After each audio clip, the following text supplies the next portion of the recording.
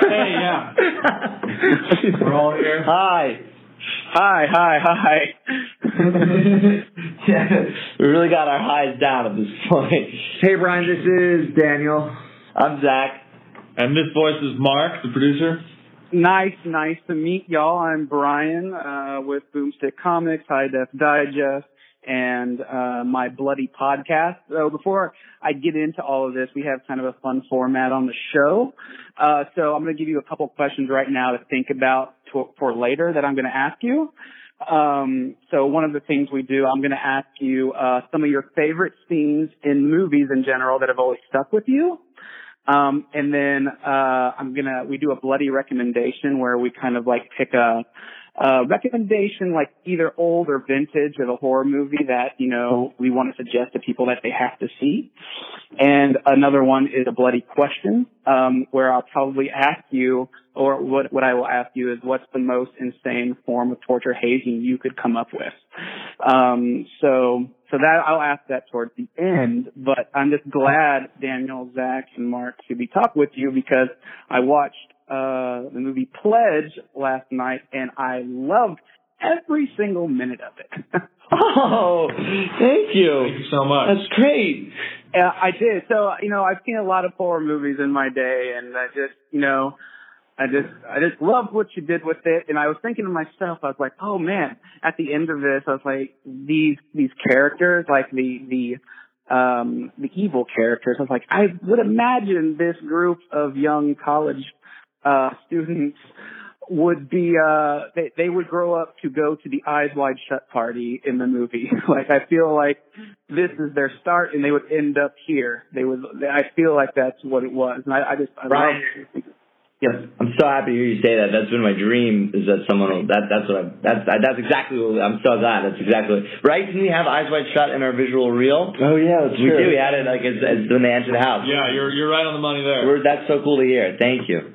Oh yeah, I loved it. So speaking of the movie Pledge, we've all heard, you know, over the years, many years going on for a long time, of crazy frat hazing rituals. Was any of the stuff from the film or in the film sourced from actually real stories or news stories that you heard? Because I know I've heard stories growing up. I was never in a fraternity, but I've heard stories of friends that were in them going through hazing rituals. We based a lot of it on real life. Yeah. Almost all of it. I was in a fraternity. I don't remember how much input I gave for you on this, Zach, but I think I talked about eating some pretty disgusting things. Yeah. Not quite as gross as what we put there in the movie, but sort of a mystery blend is a common thing with fraternities. Everything up until the horror, pretty much, we didn't exactly take. Most of it was roughly drawn. So like all of the things, it wouldn't shock necessarily a pretty hardened frat member. It wouldn't be so out of that, beyond the pale. Probably branding. Branding is more of some Southern frats still do that a lot, right. Actually. My girlfriend's father works with a guy. Right, yeah, you were telling me about that, yeah. It's pretty crazy that people actually do that, so. Oh yeah, all the time, yeah. I couldn't imagine. Like, I know I've heard people like eating weird things, or actually I've heard one of my friends, one of the hazing rituals was that all the pledges were locked in a room for hours on end, and they would have to listen to the same song over and over, which I think I saw in the film when they were in like their sleeping like parts, and like the same PA system would roll the same thing, is what I thought I got out of that. Yeah, that's a good point. We also did base that roughly on. We have a friend who went to a pretty big party school out in Arizona. I can't say which one, but Daniel was telling us about that. How this friend they locked him in a room with some people and didn't feed them. Right? Yeah, locked them in the room, put a strobe light on, gave them each 2 40s of beer. And they weren't allowed to leave the room until it was all finished. Oh, wow. Yeah, so really obviously tame compared to that. Yeah. That scene, at least. That's great. So going through the movie, there's, just put it lightly, some intense situations with a lot of the characters. Were there any close calls or like real impacts of somebody accidentally punching somebody during the making of the film? Yeah, we had a few.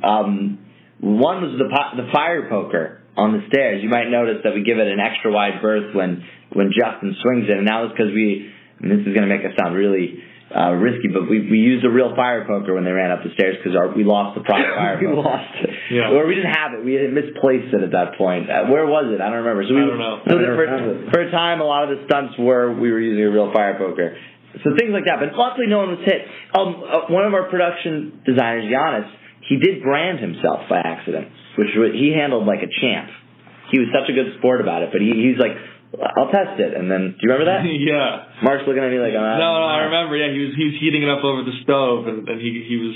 I think the 7 p.m. to 7 a.m. schedule had us all in a bit of a haze, and he may have burned himself a little bit. But luckily, for the most part, we stayed safe, and all of the injuries were prosthetic. That's great. And speaking of like prosthetics, I love, there was just like the right amount of gore and like the gross stuff. I love that it seemed like it was all practical, which I love. So. Yeah, it was 99% practical. Nicole Hernandez was the lead effects artist and did an incredible job. Yeah. And Lisa Forrest stepped in to make that head that you see later on. Yeah, the makeup team was fantastic. Enough can't be said about the dedication that they put into making it happen. Nicole, Tanya, and Lisa. And on short notice, overall on set we were moving. It was hectic. Nicole was handling hair as well. I mean, she had her. Mark helped with wardrobe also. Even I helped with wardrobe, so we were all sort of in that. And if you knew Mark, you would know he's not the most natural choice for that. He's not the all right. Well, man. luckily, you can't see I'm dressed very well. Yeah, no, he's not. Neither of us are. That's good.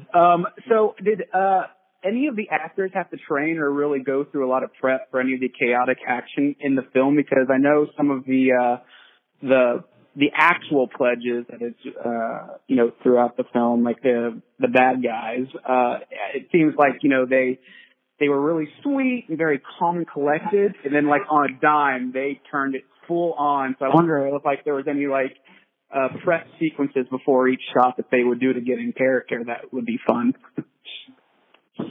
Well, one of the evil characters actually just stayed in character the entire time. The one who played Aaron Olivilla, who played Max, which led to some issues on set because like the co-producer's parents visited set, Mikey Gelfand, and his parents show up through the door, and then Max, he owns the house. So they walk through the door, and he walks up to them. He says, "What the fuck is this? Parent-teacher conferences?" And they go, I'm here is Michael here?" And he just walks away and says, "I don't want to deal with you." Yeah. They were so confused what was happening. This was their first time on a film set. Yeah, he was very method.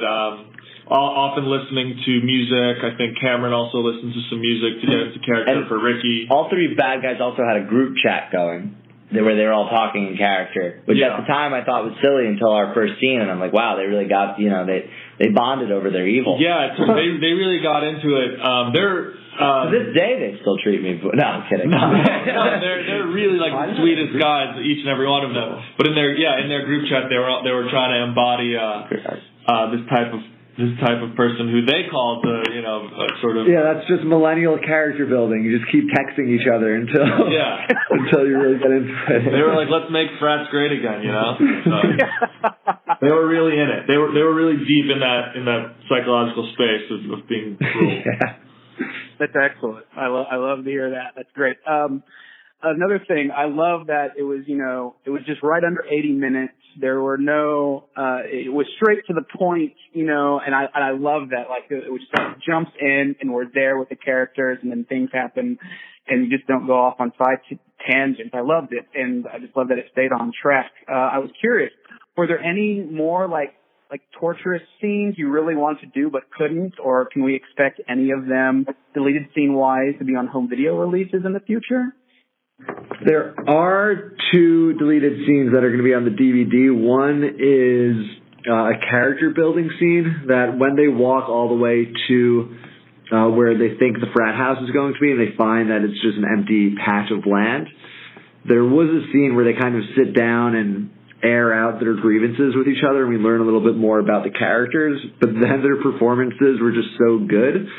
And I thought, well, we all thought that we would buy them as they are, that we don't really need that scene of them saying exactly. Yeah. But yeah, the other deleted scene also was... It was a huge fight, though. My mother especially felt it was very important to put that scene in. Yeah, I think it was good for... She liked me, and she liked seeing my emotions. So she was a little biased. So that slowed us down. There was definitely a couple months of arguing. But yeah, we overall, we thought we know horror audiences are so smart. So we thought one of the best ways to try to deal with that is just move as fast as possible. Horror audiences know it's coming quick. Yeah, that's true. But yeah, unfortunately, there aren't any hazing deleted scenes. There was a deleted script scene that we had in the shooting schedule, but then we were running a little bit behind, so we looked for what we can cut, and we really figured out what exactly adds to the story and what doesn't. And there was one hazing that was just excessive, and we ended up cutting it, and that was the one where they'd be locked in a room, listening to music, have a strobe light going on, and they really lose their minds. And we kind of combined that with the basement scene when they're trapped underground. It felt like a double beat. So yeah, we put it all in that room. Yeah.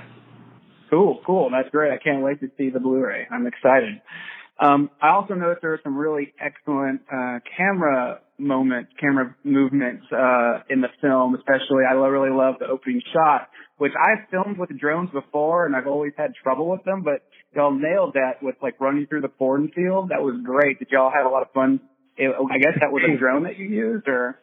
Yeah, it was a drone. This guy named Peter helped us out, and we went out to this field that we found in New Jersey, and the farmer let us film there. And then it took a lot of trial and error to figure out how to zoom in from so far with the drone and time someone running across a cornfield from half a mile away.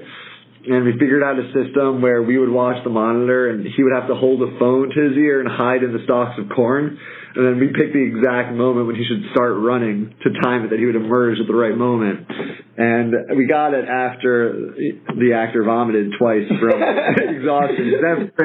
He's a really good friend of ours who helped us out with that. That's great. That's good. Yeah, and there's just like all the lighting was really good in there, and just like being in like either the basement or in the warm area of the house. It was well done, well made. Thanks, man. That was a big credit to Will, the cinematographer, who really put an effort to distinguish the normal frats, which is more harshly lit and natural light, to the more like privilege soaked tungsten and candles of the Cryptea. Cool. How did y'all find the house? Because the cool exterior of the house, really, or even like some of the house was at a set, or did y'all actually film on location somewhere?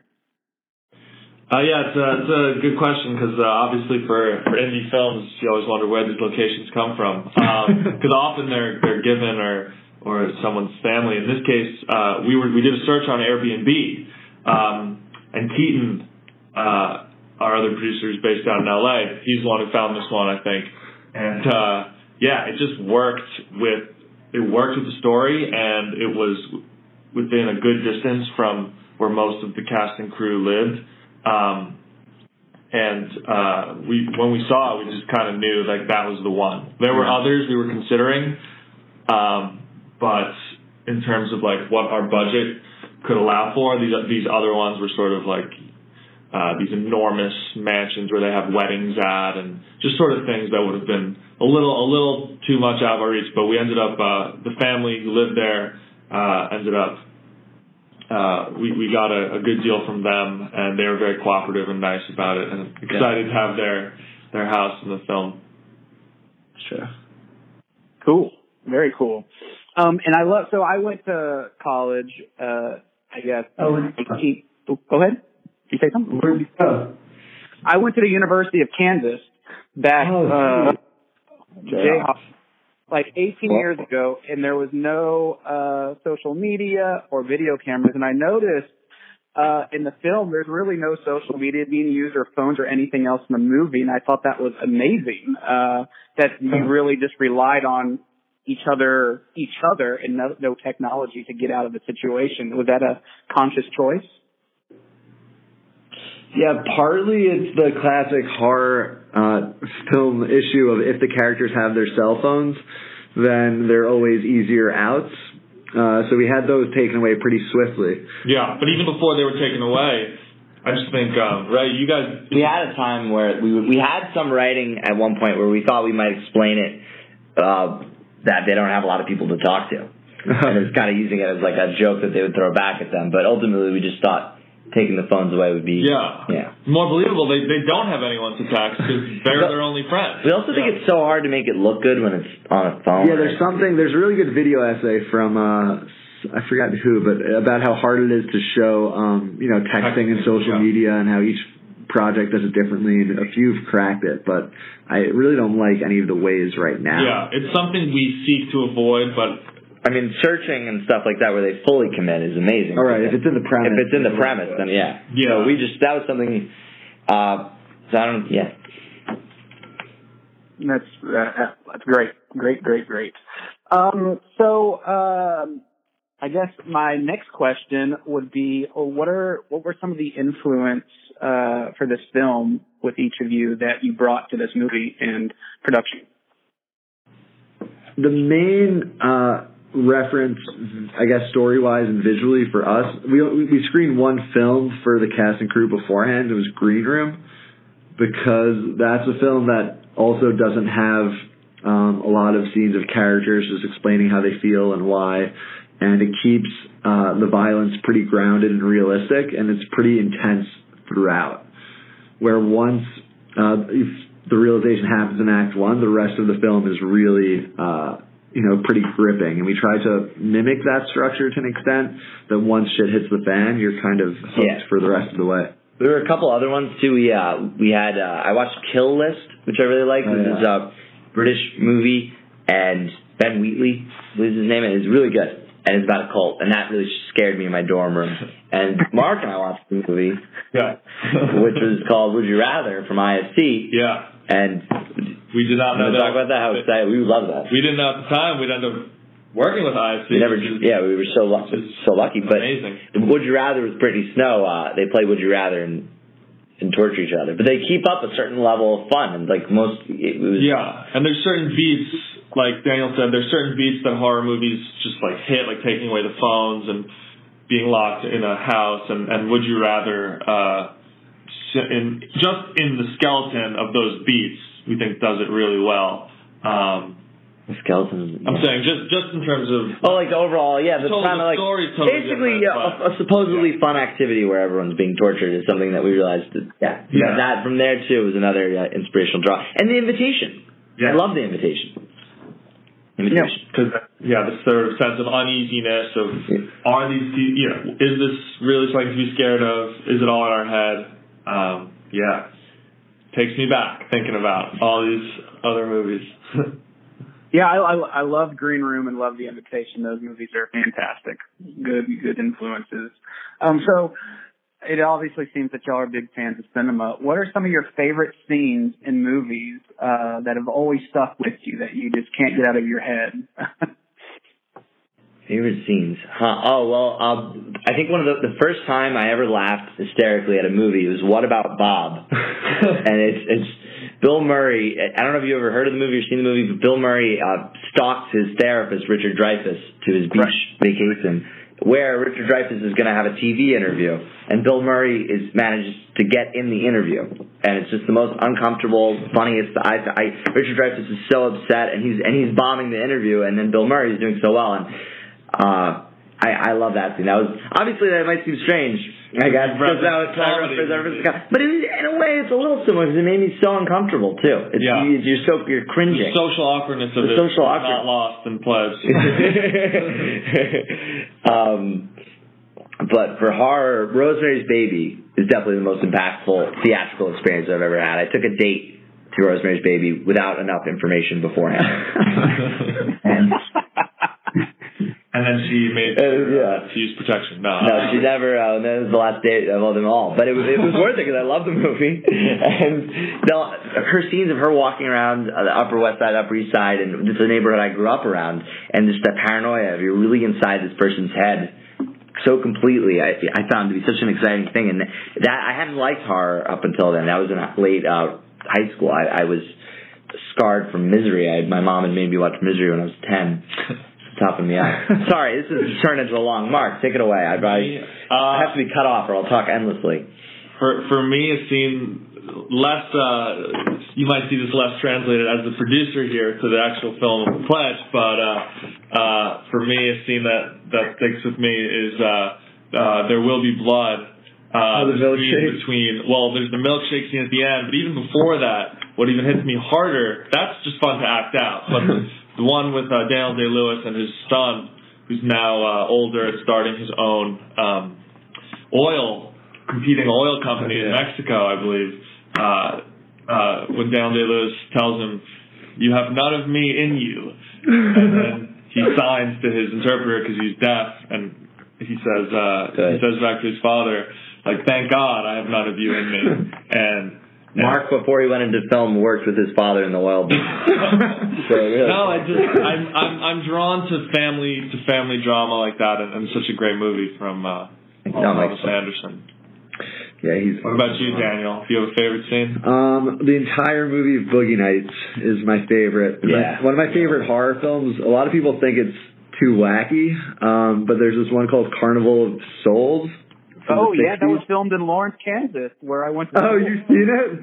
Oh, yeah. Man, yeah, there's something, Zach probably thinks it's too crazy, but that's the first one that really opened me up to, like, the wackiness of horror, because the first thing I saw growing up was Scream, and it scared me too much, and kind of scared me away from horror, and then Carnival of Souls, like, the madness and funness of it kind of made me love the genre again. That's good. Those are all good scenes. I would have to say, I guess, one of my favorite scenes, I guess, is Train Spotting with Spud going into the job interview and fucking it up good and proper. Yeah, that's fantastic. I love that movie. It's a great choice. And then Army of Darkness, of course, with, this is my boomstick speech. And then I guess horror-wise would be Child's Play, the original one, where the mother figures out Chucky's alive. Oh, fuck. Right. Are you excited for the new Chucky? Remake from Orion? So I'm curious on, like, the TV reboot, because I hear it's like going to be like an AI type thing and not voodoo, but I know they're making another movie, but I mean, I'm like all in on Chucky anything, so I'm all in on this. I'm just curious to see what they do.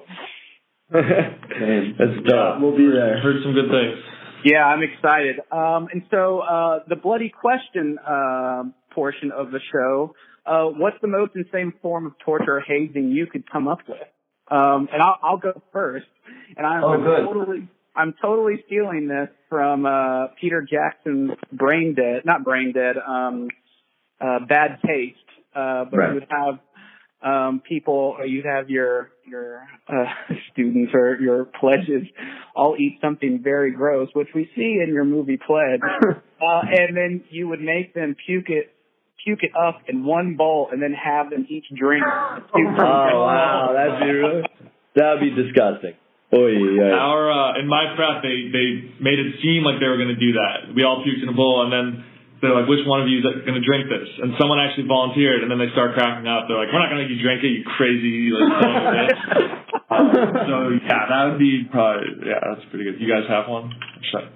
I could just go to 11. You could just cut everyone's dicks off, and that's pretty. Go to 11. Hey, how are we gonna top that? How are you gonna possibly top that? You kill them. I mean, what's after that? I know. As long as you apply pressure. That's the worst thing. As long as there's eunuchs who, back in the day. I know, but there's no after that. Like, no one's gonna be fighting the torture once you've done that. Yeah, but cognitive dissonance. Once you do that, and then again, in Game of Thrones, they have that. He makes it, and he beats him up. Yeah, you know what? You have my torture. I would say probably. You have such logic. Because, you're not driven by these mad testosterone clouds. Yeah, that's true. Well, good thing you're not Pledge Master. I would say probably the Iron Horse seems really tough. Iron Horse is where they stuff you into a metal horse, and then they heat it up, and you're inside it. Oh wow, that's and like you burn inside isn't that it. a scene in Ace Ventura? It might be. Well, it's a funny. It is called Iron Bull. Yeah, there's a rhino and it's heating up. Oh yeah, it's a rhino. Yeah. This is real. This guy in Syracuse, the city of Syracuse in Sicily, he invented it, and the inventor was the first victim. The king tried it out on him. How ironic. I like the ancient Greek history. It's the closest I came to Greek life than this. For me, I would say I'm gonna go back to my childhood roots. I think the worst torture would be someone gives me. Why are you cringing? Childhood roots and torture is a scary combination. I'm saying, let's say it's somebody gives you fresh pack of Pokemon cards, and you get the most rare one, and then they make you burn it.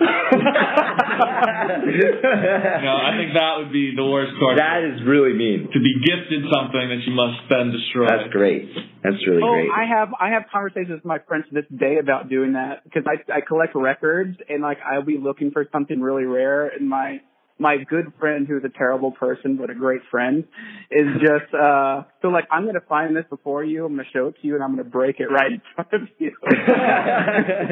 Yeah, so cruel. Great minds.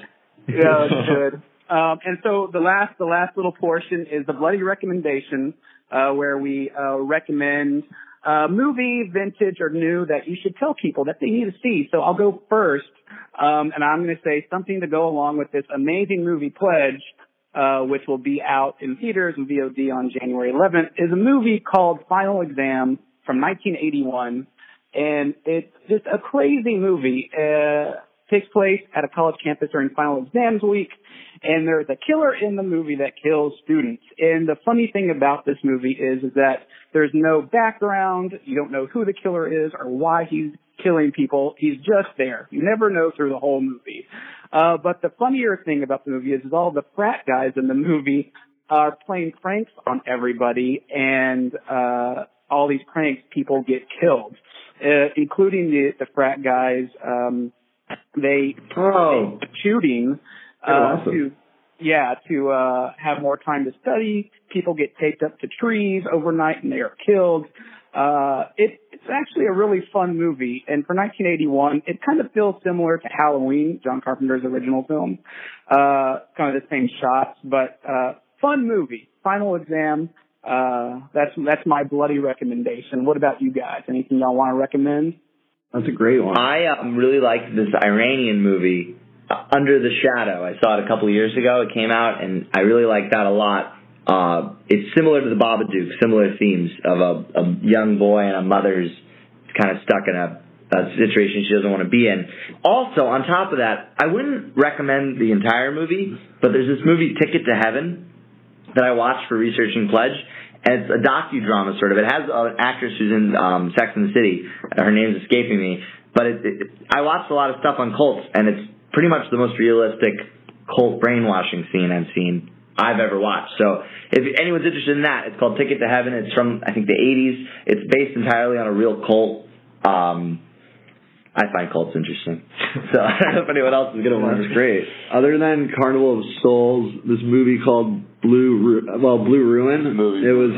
You're doing a Jeremy Saulnier movie. Those are great. Right, because we took a lot of inspiration from Green Room, but Blue Ruin is one of I think it's like one of the most well executed indies of the past few years. Yeah. So as indie filmmakers, we watched Blue Ruin a lot and tried to learn from it. How it had such a simple story, had a nice twist on it. And it was executed so well and shot beautifully. Yeah, and the story behind just that he made that happen by any means necessary. I think he even mortgaged his house. It's just very inspiring. Yeah. The levels to which filmmakers can go.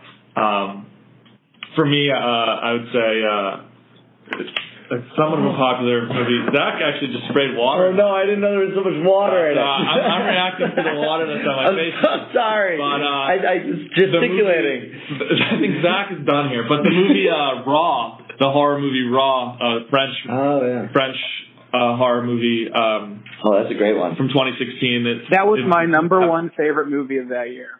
You've already plugged it. You already know. But I figured because it's a foreign film, some people might not. I love that. So, yeah, that would be my sleeper. for anyone else who's not yet. Thanks. We love those questions. Yeah, it's so great talking. Yeah, that's a great coming of age movie, Rob. But yeah, this one, go see Pledge, and thank you guys for talking to me and being on the show, and hope to get you back on the show at some other point soon. That'd be great. Thank you, man. Thank you so much. I would love that. This was so fun. We had a really great time. All right, thanks, y'all. Best to y'all on the film. We can't wait to see it again with a lot of people. Oh, I hope so. Really appreciate it. Talk to you soon. All right, later. Oh, bye. Later.